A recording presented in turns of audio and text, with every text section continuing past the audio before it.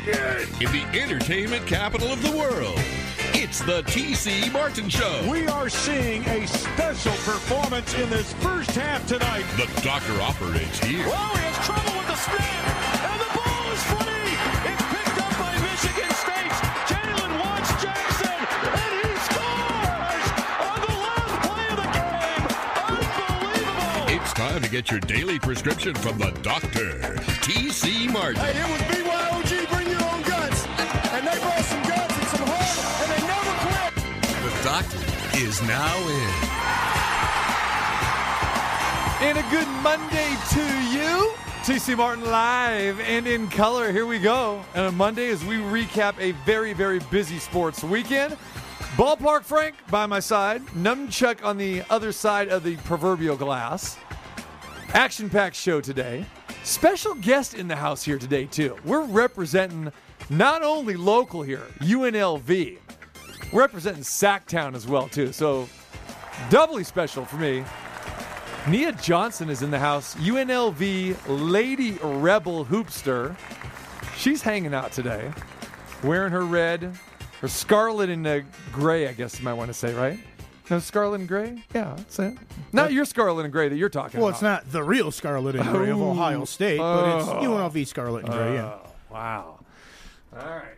Nia, welcome aboard. What's going on? You Lady Rebel, you? All right, so Nia is in the house hanging out today. A hoopster, UNLV, communications girl, hanging out. I'm going to put you to work. What do you think about that? I'm ready for whatever. We've talked to your coach a couple times, too. Lindy LaRock. Yeah. I watched that interview. It was real nice. You did, huh? Yeah. You got a shout-out that day, too. I did. Yeah.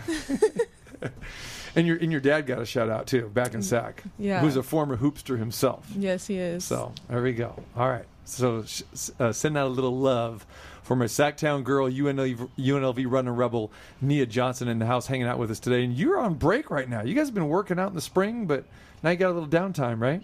Yeah, we had some downtime. I got some months off, but I'm still going to be working, obviously. But working on your game, right? Working on my game and, coming here, learning experience. So all right, there it is. A junior for the UNLV Lady Rebels who had a very good season this year.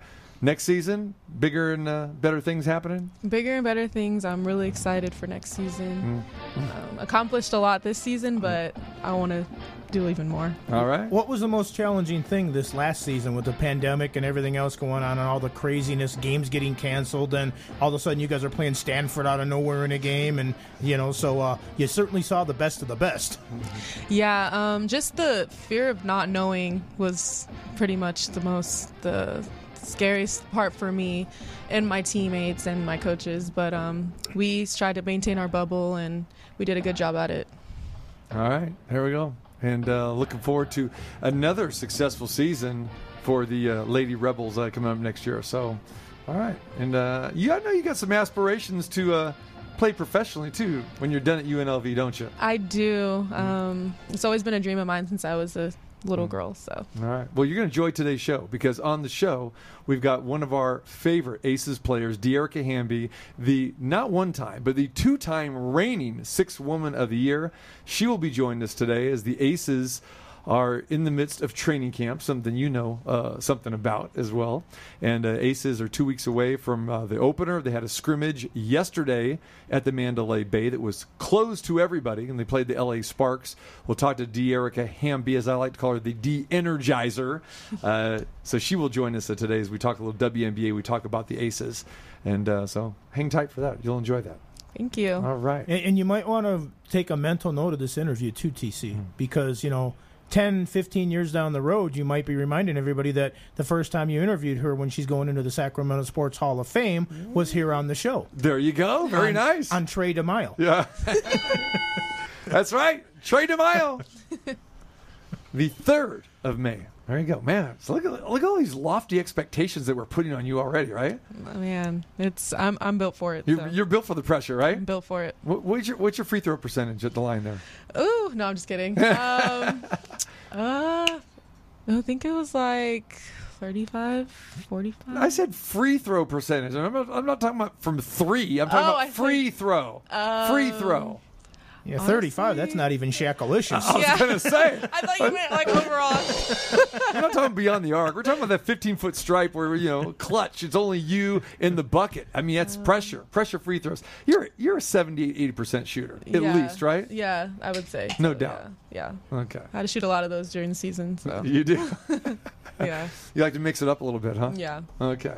See? Feisty one. I like that. All right. So a lot to hit on today. We will recap the most exciting 2 minutes in sports as well, too. The Kentucky Derby.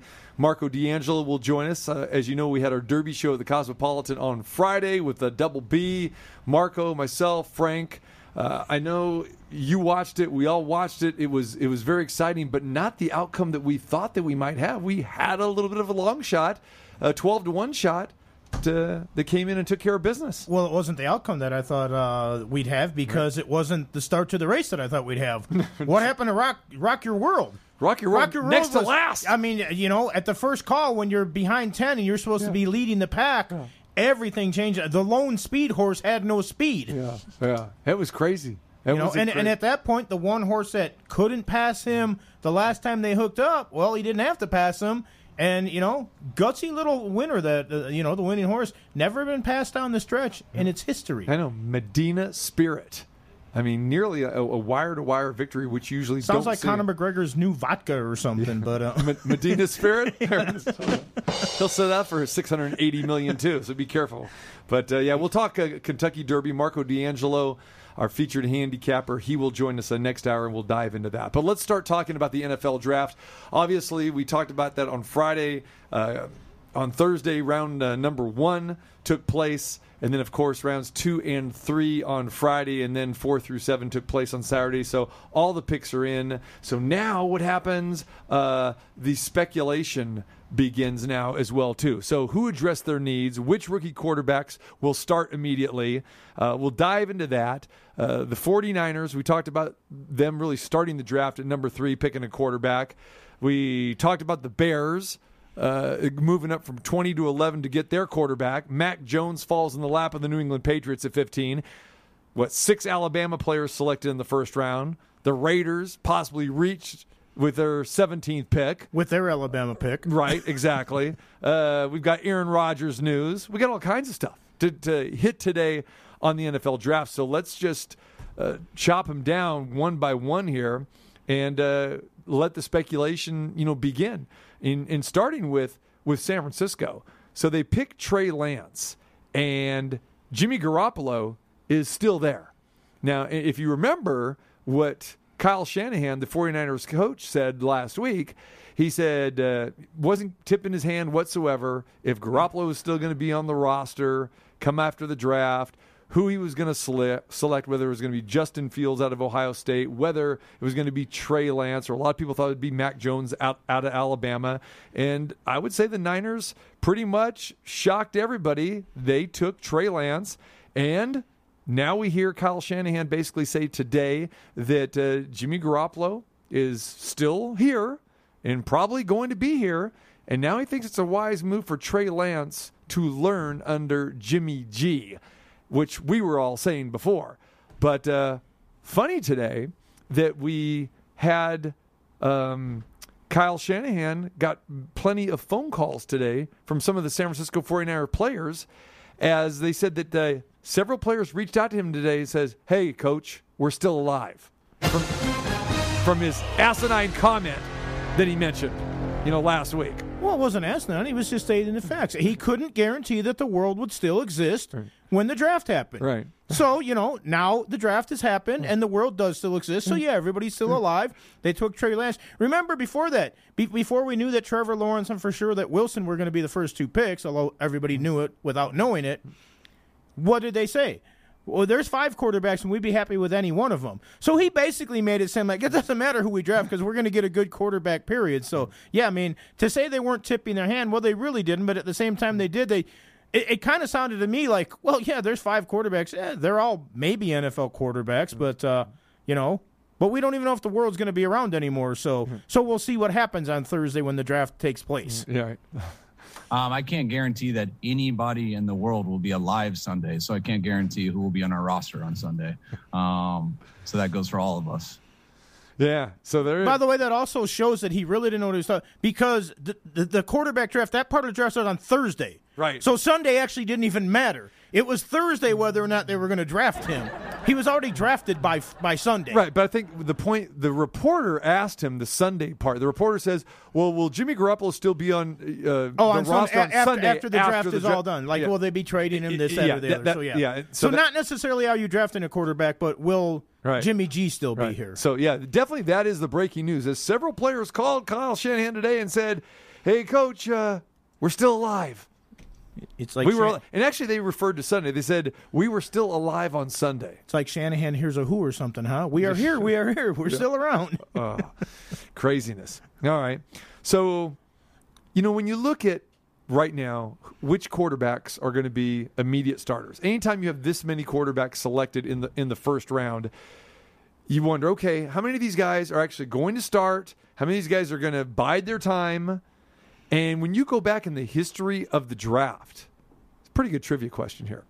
Of all the quarterbacks selected going back to 2003, there's only one quarterback of the top 3 picks were quarterbacks that sat out an entire season and did not play a down. You know who that was? Nope. Any guesses? It was in 2003. Carson Palmer. Do I got to phrase that in the form of a question? Who is Carson Palmer? Oh, I won. Thank you very much. There you go. Yeah. So Carson Palmer, 2003, drafted out of USC, was the only guy that was selected in the top 3 picks that sat out an entire season. So, who is going to be the starters out of this class? For me, I think there's 2. Well, when you say the starters, you mean starters game 1 of the season or sometime during the season? Game 1. Because ideally, I think it should be 0. It'd be great to see all of them get a little bit of time. I agree. Learning from somebody, holding a clipboard, learning the game of the NFL. But we know that owners, with the money they're paying and everything else, that they're kind of on the fast track to throw these guys in and see what happens. So I think, without a doubt, it's going to be 2, and it's going to be the top 2 picks. It's Trevor Lawrence or Zach Wilson. Yeah, I think Trevor Lawrence is definitely going to start day 1 for the Jaguars because, you're going to go to Gardner Minshew? I mean, he was the flavor of the month there, about 12 months ago, and then that didn't go so well. He was Florida's Flava Flav? Yeah, it was bad as it went on. Exactly. Must have been sitting in the sun too long. I don't know. And then the second pick, because the Jets got rid of Sam Darnold, it's going to be Zach Wilson. Well, they kind of painted themselves into a corner. They did. I think both teams did. So I don't think it's going to be Justin Fields. I know people with the Bears are thinking, and they'd like to see Justin Fields. Hey, we selected him high, so we moved up to get him at number 11, so he's going to do it. But I think opening day will be Andy Dalton. Well, I think it will be too. I think they paid Andy Dalton all that money. I think they think he's a veteran quarterback.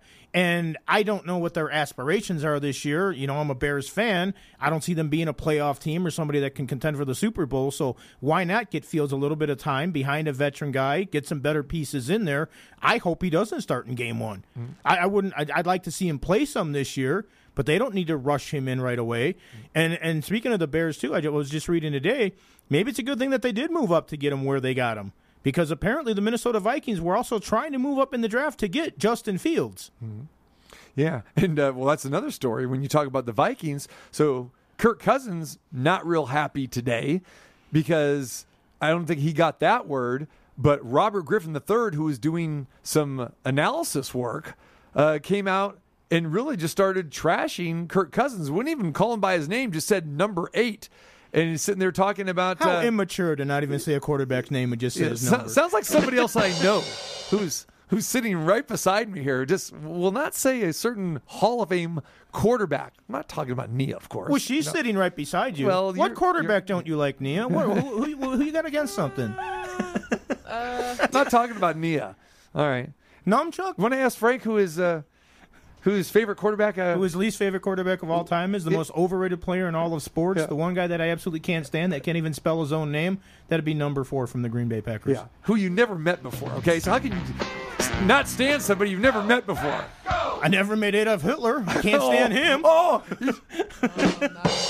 he went Brett Favre and Adolf Hitler. That's it. I'm just saying, you don't have to know somebody to not like them.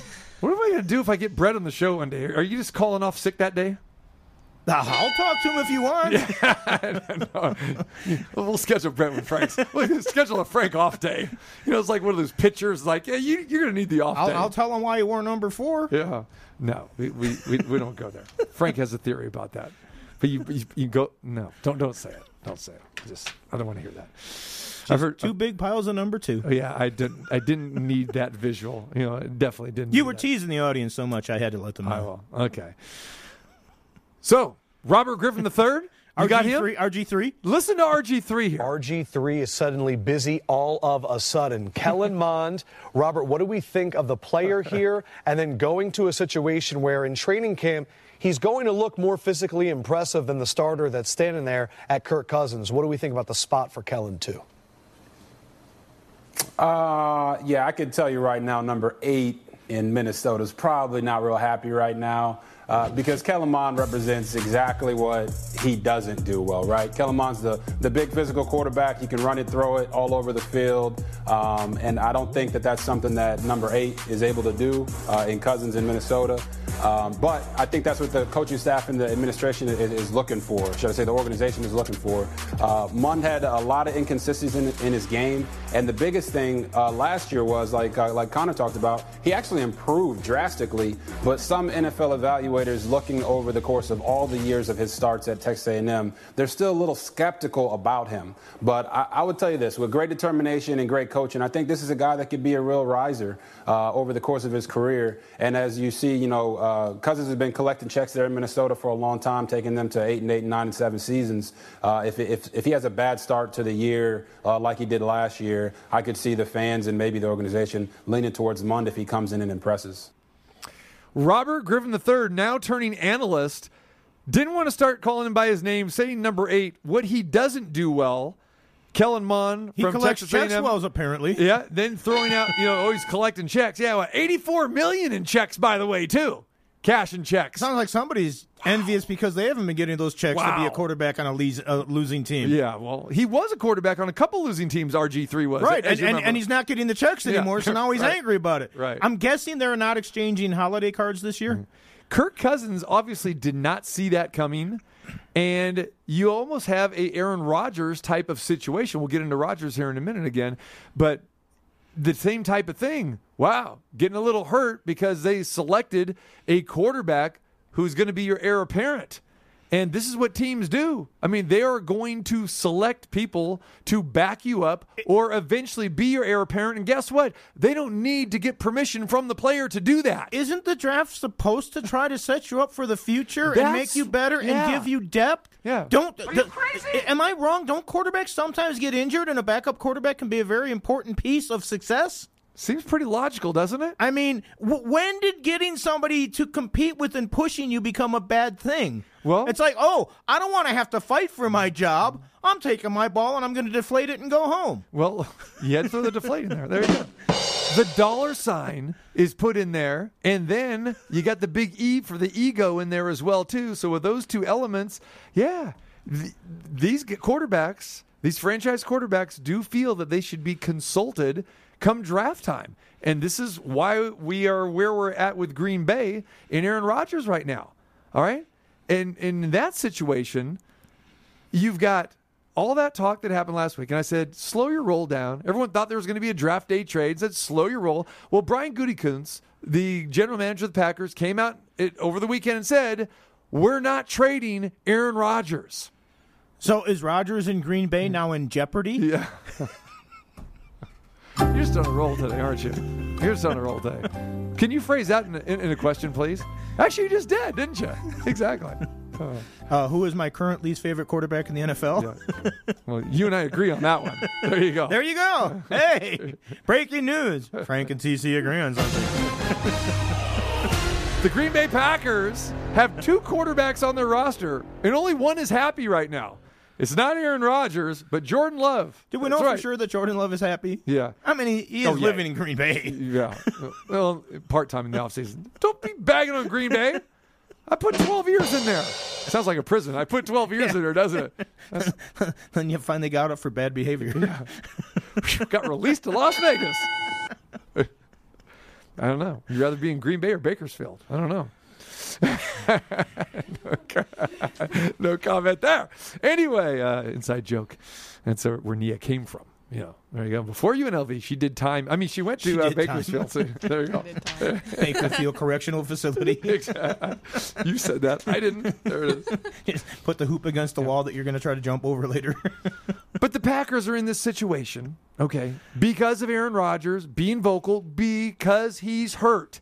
It's really not because of the money. He's making $33 million, and yes. And at least he wins. Yes. Unlike Kirk Cousins, number 8. Yes. At least number 12 wins. And if you are the Green Bay Packers, until the playoffs, you are not going to succumb to his threat. You're not going to do it. You've got your quarterback right now who's still under contract for a couple more seasons. All right, if you want to renegotiate the deal, okay, renegotiate the deal. That's fine. But the bottom line is, even if they don't right now, Aaron Rodgers making a nice, healthy salary. Yes, understand he's going to be a little hurt because the Packers drafted a mediocre quarterback out of Utah State who has no business even probably starting an NFL game, and he probably won't as long as Rodgers there. As long as Rodgers, doesn't take his ball and go home and threaten to do that. But the Packers, he won't. He'll fake like he's got an injury or something like that, and then he'll limp back to the huddle, and then he'll scramble for 35 yards like he always does. And then they'll go, "Oh, Aaron Rodgers, what a warrior! Look at him go! He's so wonderful." Sounds like a soccer player, Down goes a soccer player. By the way, does he remember that he was that guy? Yes. Behind number 4 originally? For 3 years. He was the quarterback that was drafted that made the superstar starter ticked off at that point? Wow. Sometimes things go full circle in life, don't they? Hey. You've heard me talk about it for years, about how this guy, he marches to a beat of a different drum. And again, not surprising whatsoever. But the Packers hold all the cards here. They're not going to trade him. They have no reason to trade him. You're not going to get the value that you want. So it's really going to be incumbent upon Rodgers to show up at training camp and kind of do what he did last year. Just be the good soldier, be silent, be quiet, and look what he did. Well, he's not going to be silent. But he likes people looking at him. He likes people talking about him. He likes the 3-ring circus, and he's the ringmaster. And people are talking about him. Yeah. That's what he wants. He was silent for a good portion of this last year. Why? Because he was upset last year, and he said, okay, I'm going to go about my business, whether that was fuel to the fire to motivate him or whatever, but he is the regular season MVP last year. They went to another NFC He was championship sensational game. last season. He had his best season, no doubt about it. Okay? But the bottom line is, if he wants to play, he's not going to play anywhere else. He's either going to have to sit out or he's going to wear that green and gold again next year, because the Packers are not going to trade him. That is not gold. It's yellow. It is more of a yellow, more of a hot dog, a mustard. And by the way, I dare Aaron Rodgers to follow through and retire like you say you're gonna. I dare you to, That's Aaron what I'm Rodgers. saying, right? Step aside, retire. Yeah. Show us all that you can do whatever you want to. Oh, and I'd love to see him not on the field. Yeah. Are you crazy? It would take for him to literally write the Packers a check, to actually physically write out a $20 million check to the Green Bay Packers and say, please trade me. Get me out of here. I can't see him doing that, because that's what it would cost him. Me and his money. Yeah. Not going to happen. Maybe they can trade him for Kirk Cousins and they'll both be happy. Yeah. So when I heard the Kirk Cousins story, number I'm going, 4 went to Minnesota for a little while. He did. Oh, well, and actually, I enjoyed that. I didn't care. I enjoyed one game. Yeah, you're Mr. Bountygate over there. You're terrible.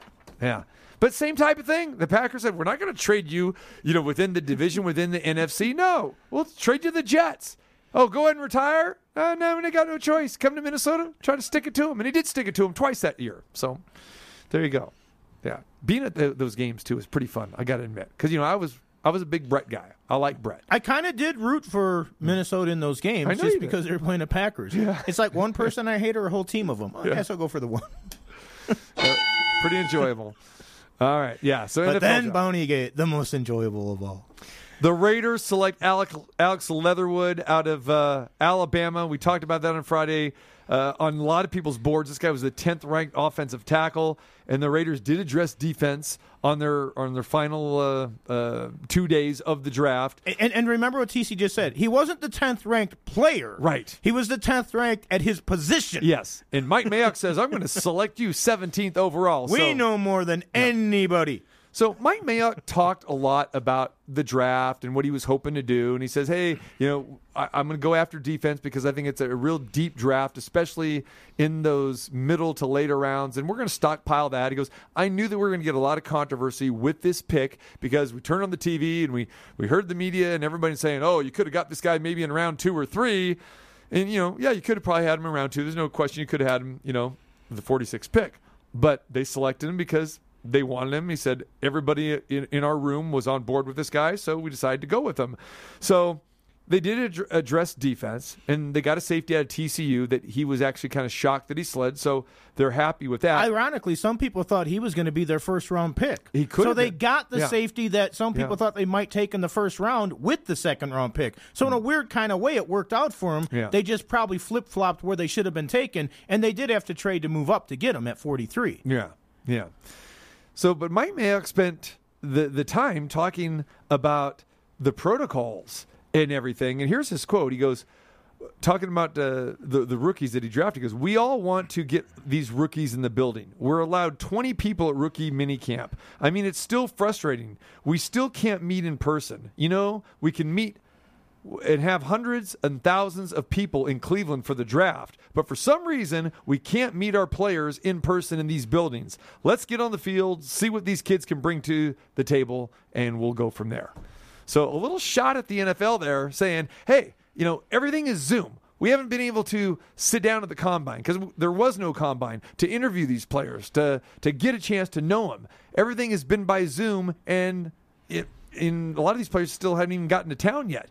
But you can have, 50,000 people at the draft. All vaccinated, though. Oh, yeah. They made sure to mention that 46,000 times during the draft. Well, the players in the green room, those guys were vaccinated. But what about the people that were actually in the outside? They said right? that they were vaccinated. The people in the building were vaccinated. They mentioned that time after time after time after time. Wow. So Mike Mayock taking a little shot there at the NFL with that. But he should have taken his vaccination shot. Then he'd be fine. Then he can meet with people. Dearica Hamby is going to join us when we come back as we talk Aces. The season is right around the corner. Aces had a scrimmage. We'll dive into that, what took place yesterday. And their one and only exhibition game will take place in L.A. next weekend. Season opener 2 weeks away. And we can hardly wait for the Aces to get back here to the Mandalay Bay where the fans will be allowed to come back in the building. We'll dive into the Aces next. Hi, this is Bill Laimbeer, and you're listening to the T.C. Martin Show. Check this out.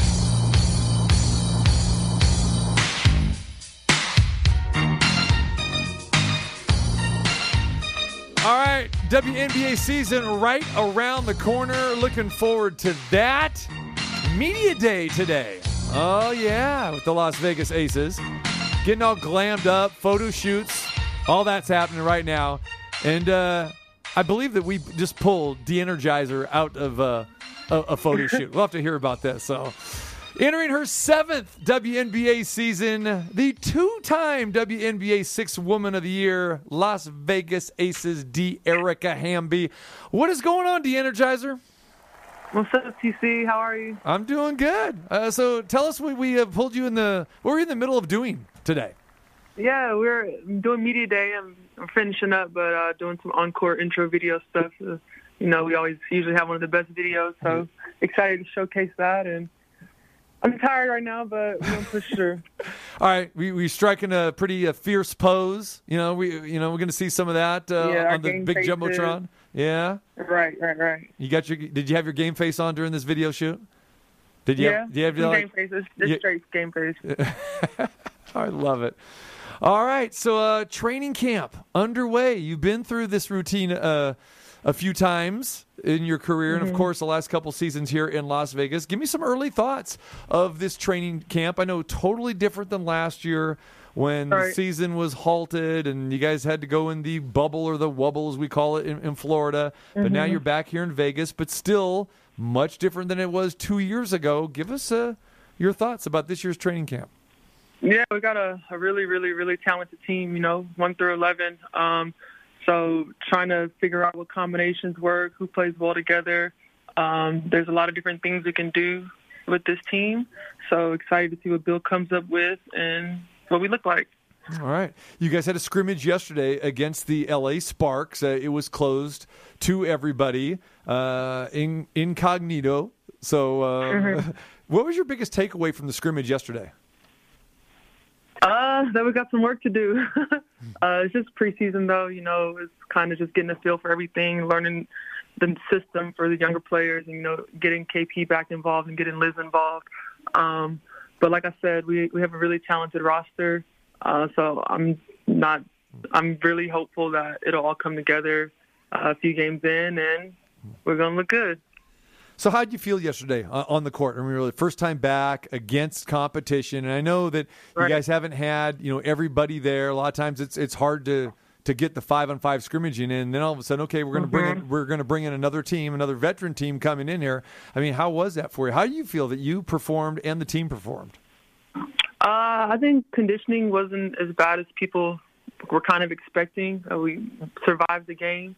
Everybody kind of played double-digit minutes, so kind of getting a feel for that. It was an opportunity for the younger players and rookies to kind of showcase what they can do and try to make the team, and just kind of, I guess, refresh your memories, you'd say, with our offenses. And for me personally, just like refresh being back on the basketball court playing 5-on-5. I got hurt in the season last year and I didn't go overseas.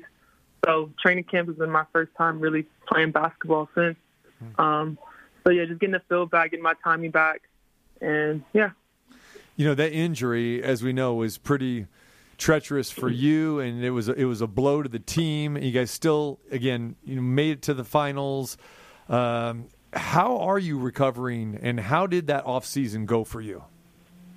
I just rested, honestly. It's been the first time in my career since, kind of playing in college that I've been able to kind of take a break and really relax, so to say, and enjoy an off season, just because of the way our schedules work. We usually playing overseas right after WNBA season. So just enjoying spending time with the Maya and spending time with my family. So I didn't focus too much on basketball and my injury until we got closer to game time, which is now. But I didn't need surgery, so I'm thankful for that. And I feel good. It doesn't bother me. I almost forget it happens sometimes. That's a good thing to do. I'm sure Kelsey Plum feels the same way. You want to put those injuries behind you in the rearview mirror and not even think about that. All right, Dearica Hamby joins us, the 2-time Sixth Woman of the Year of the Las Vegas Aces. TC Martin along with Ballpark Frank here on this Monday. Obviously, there's a lot of expectations on this team going all the way to the finals last year. But when you look at it on paper anyhow, you guys are an even better club, with you coming back, with some of the other pieces falling in place.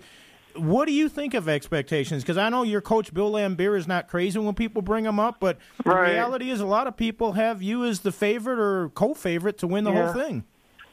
I mean, like you said, roster-wise, there's no reason why we shouldn't be competing and winning a championship. But like Bill says to us, we haven't proved anything and we haven't won anything. So that, we have to come up and we have to still show up every game and play our best and give our best, because everybody's going to do that to us. And, we're going to have a target on our back. We're going to have to show up.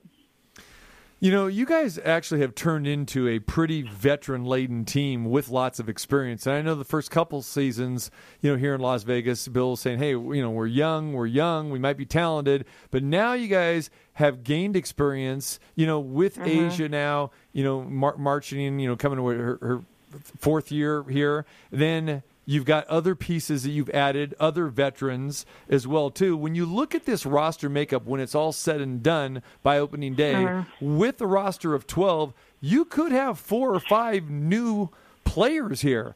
Talk a little bit about the new pieces and what it's going to take for you guys all to gel. Yeah, I mean, Chelsea Gray is a proven veteran point guard with experience. I think she's a champ. Chelsea Gray's a champion, right? I think so. Yeah, Chelsea Gray's a champion, so, having that experience and just a different dynamic point guard for us that we haven't been used to playing with. And then you got Raquana Williams, who can flat out give you 30 points in like 20 minutes. So she's going to be a threat and going to really help elevate our offense and allow, spacing for Asia and Liz to do what they need to do. And then, people are still Angel's in the background. I was going to say, who's trying to chime in? Angel's trying to chime in? That's okay. Yeah, Angel's trying to chime in. And then you got with 2 open roster spots that, you have people that are really competing for all the training camp players. Like, they look good, and so they're competing for those 2 last spots. So I'm not sure what that'll look like, but whoever he decides to keep and that makes the team, they're going to be good, and they're going to help our team. And you talk about Angel there. People still in Las Vegas still haven't got a chance to see her or really meet her because she came to the team last year and you guys were in Florida. Liz took off last year as well, too. So when this team reconvenes in front of fans back at Mandalay Bay, it will look much different than it was 2 years ago. Yeah, it's going to look a lot different. I think even for us, we're trying to figure that out ourselves, and the coaching staff is trying to figure that out. But I'm confident that if everybody comes and plays hard, that this team is undeniably the best team in the league roster-wise. So just got to show up and prove that night in and night out. TC mentioned the fact that you guys are going to look a little bit different. Well, the season's going to look a little bit different, too. How excited are you to be in front of fans again at Mandalay Bay? I'm excited just to not be in the bubble, to be honest with you.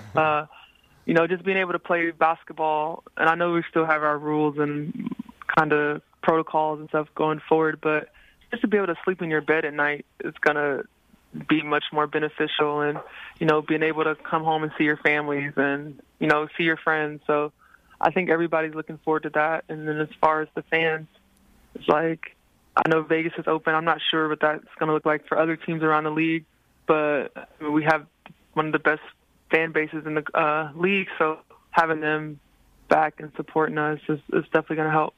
No doubt about it. Dearica Hamby joins us, Las Vegas Aces. You mentioned Chelsea Gray. She is a fantastic player, and you know her pretty well. You guys actually came into the league together at the same time, and you actually played against her in college, both of you guys from the ACC. But here's the problem. You went to Wake Forest. Are you cool with playing with a girl from Duke? What do you think about that? I don't know if that's kosher or not. Raquana, too. I played against her in college, I think, for a season. Chelsea for a few seasons. So they were on the better teams, and I really do remember competing against them. And that doesn't bother me. We're all we're all here now at this level, and it's exciting. Yeah, see, it's not like your head coach there, he'll hold some grudges against players that he played against, or in college or in the NBA, So right, No, this is more like a lot of girls in the league are close, so we don't tend to do those kind of things. We enjoy each other because there's not many of us. But did you really hate Duke when you were at Wake? Did you? Do I look like I'm a player that hates players and teams? Right. See, no need for that. I just compete. You hear that, Frank? No need for that. No need to hate on those other teams. You do you, I'll do me. But when it comes to that, and like when the women's tournament's coming up and that sort of stuff, is there a little bit of friendly rivalry with some of you guys? With like, you went to South Carolina, I went here, I went to Wake. Is there a little bit of that where there's like, maybe even a little bit of like a dinner, or have you by the first round or something like that? If my team beats yours. Maybe with the younger girls, it's more of like, you went to school here, I went to school there. But I feel like as you kind of get older, you do create rivalries within, like, the league, but you also create friendships. And, like, I enjoy, for instance, I always use Diamond as an example. Like, we play each other, then we go out to eat after if it suits it. So it's going to be cool to maybe, we probably won't be able to do those things as much, but, yeah. All right, Dearica, speaking of college, we've got a special guest sitting next to me here today, UNLV running rebel Nia Johnson. She's a junior at UNLV, and, of course, she has aspirations to one day be in the league as well, too. Nia, you want to ask Dearica a question? Yeah. Hi, Nia. Hi. How was your transition from college to the professional world? Because like he said, I do have aspirations. to be where you're at. So, the transition, it's different. The game is a lot like you're playing against women. Like there's women that are in this league that are close to 40 years old, and they're just much stronger. The game's much faster. Like you have to be a step ahead. Versus in college, it's kind of like not that you coast, but it's like a level, I guess, so to say. And then once you reach the pros, it's like that level has to be elevated, and you have to match it, or you won't be on a team. There's only 144 openings in this league in general, so every little thing matters. Yeah. One of the biggest things that impresses not only me but anybody who's known you or watches you on a regular basis is you are one of those, I don't want to say rare, because there are other ones besides you that have to balance motherhood and a professional basketball career. What are the biggest challenges, for you as, Maya gets older now and that sort of thing? And at least you're not going to be in the bubble. You're going to be back home. But with training camp and the beginning of the season, talk about some of those challenges that you got to deal with. So right now the challenge is dropping her off at school and picking her back up. And I'm kind of have a system right now where, like, I drop her off before I head to practice, and then my sister picks her up. And then it's challenging, too, that I come home and, like, she's home and she wants to play. It's like right now I'm exhausted. And so I know I'm going to have to go home and I got to make a decision, like I got to give my attention to my daughter or I got to go take a nap. So kind of trying to decide through that every day is can be overwhelming at times. But she's, like I said before, I mean, if people know Maya, she's been a huge help in my transition into motherhood, and she takes every day and she attacks it with me, and she don't really complain. Like, she just goes with the flow, and she's starting to really understand and conceptualize, like, what's really going on. So I appreciate that about her. No, you do a fantastic job, and it's not easy. And I think a lot of people may not realize how tough it is for you guys just to be athletes and to go through what you go through, and then to balance, being a mother on top of that is amazing. And we've talked about it before, and Nia and I were talking about this just from a college perspective of the regiments and the everything they got to go through as college athletes as well too. I mean, it is tough. It doesn't matter if it's college or pro. I mean, it's quite a challenge that you guys have. There's no doubt. So keep it up, Dearica. You're doing a fantastic job. So you mentioned about not being able to play overseas this year because of the injury. Were you planning on doing that? Were you okay with actually not? Because I would think, especially with Maya and everything, you'd like to be home and get ready for the WNBA season. Right. But as we know, it's hard to pass up that money as well too. So talk a little bit about that aspect. Yeah, so initially I had planned not to go anyways, but, there were opportunities that would have presented themselves after Christmas or to go play for 2 months here or there. So depending on if I was healthy and how I felt at the time, I would have considered those options. But, initially I was planning on staying home just because she's 4 now, but, she'll start real school soon, and I wanted to be able to really get to spend some good time with her as she gets older, that time is cut a little bit shorter. You mentioned in the WNBA there's 144 jobs available. When it comes to coming overseas, I would imagine that there's more jobs with all the different leagues, but I'm also sure that there's some leagues that are more presentable or more attractive than others. So what is the pecking order if you were to go overseas? Where is the premier place to go? For me, if you guys know my personality by this point, it's like I do what makes me happy. I don't chase money. I don't chase titles or so to say. So I go to the place that is going to suit me and Maya best because she's coming with me, and there's places like China and Russia where I don't necessarily want to take her just because of the lifestyle and the weather. So for me, it's always been go somewhere, you want good money, of course, but then also this lifestyle. And are they going to treat me like a human and a mom, first and foremost? And there's teams and leagues that don't do that because they don't understand the importance of being a mom and a parent. And that's why I chose to go to Italy the 3 years I did while I had a Maya because, there was days that she would wake up, she wouldn't feel well, and she wouldn't want me to leave.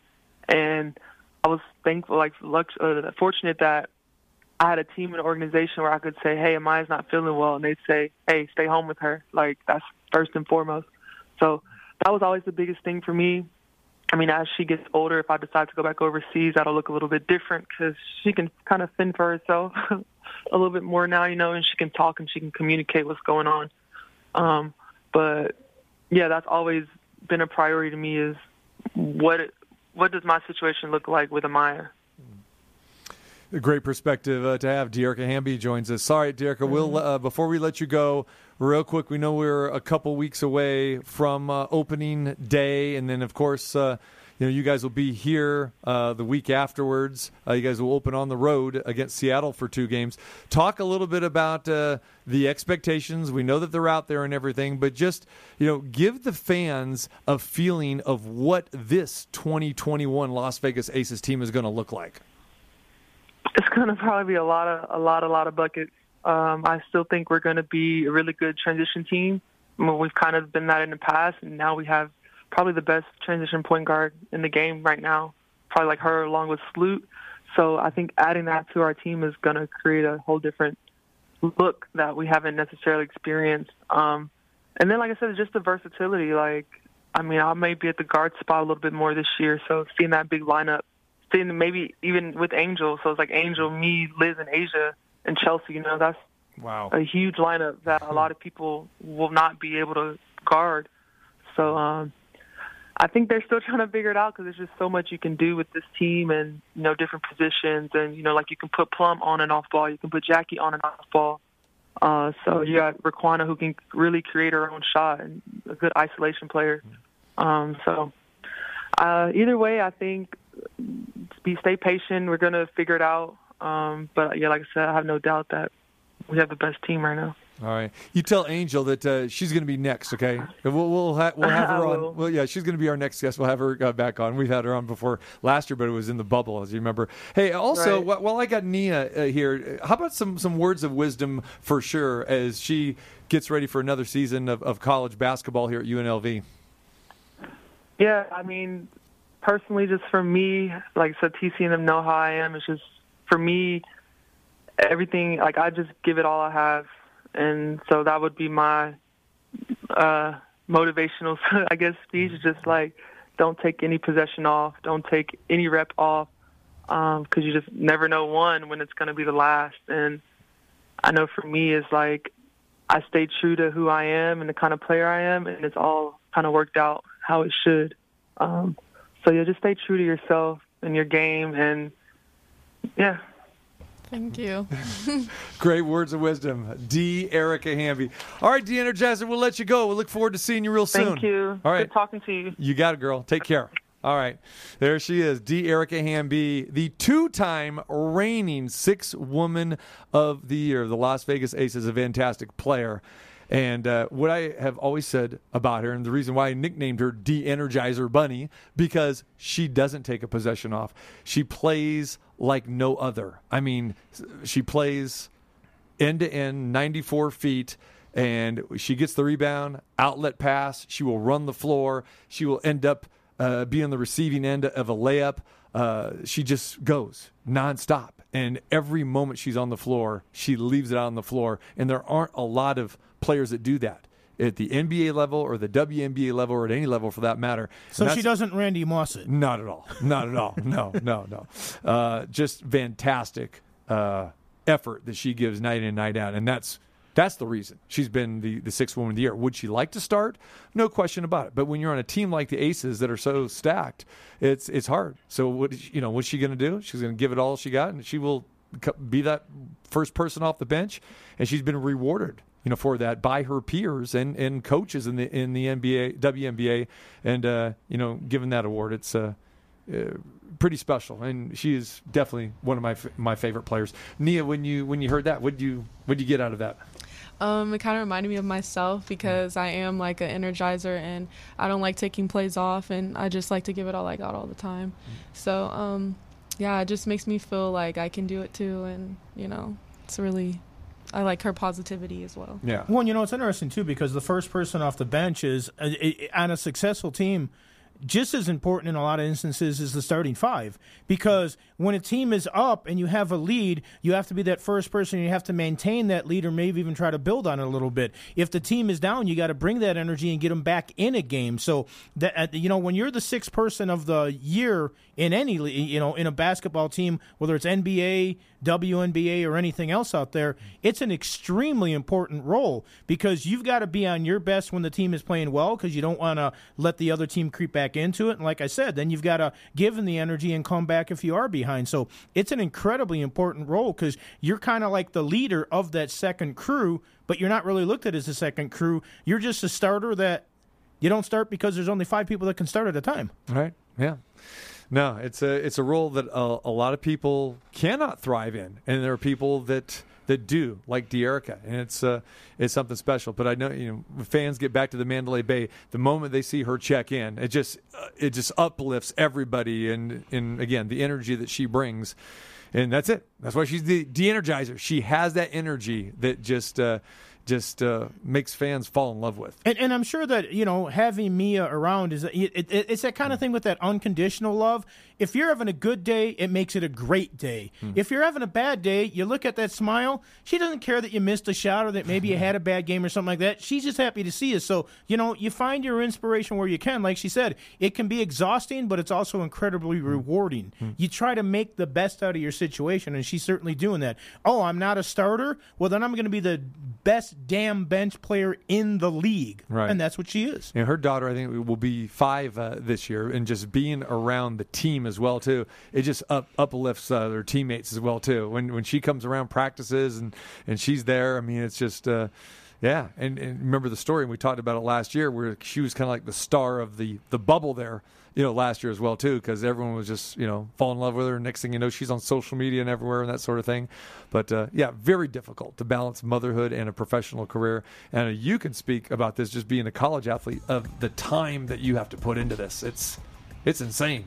Yeah, it's definitely a lot, especially being a student athlete and, always, having to do something. But it's very, like you said, it's very rewarding, once you get through it. So, yeah. Got to put the work in, right? Yeah, got to put the work in. Yeah. And it's the feeling of accomplishment when you do it and you do it right. Exactly. All right. Appreciate Dearica Hamby joining us, Las Vegas Aces. All right. When we come back, we talk Derby. Quite a finish of the Kentucky Derby on Saturday. Marco D'Angelo will join us. Plus, we got some more NFL draft talk and a whole lot more coming your way on this Monday. TC Martin, Ballpark Frank with you.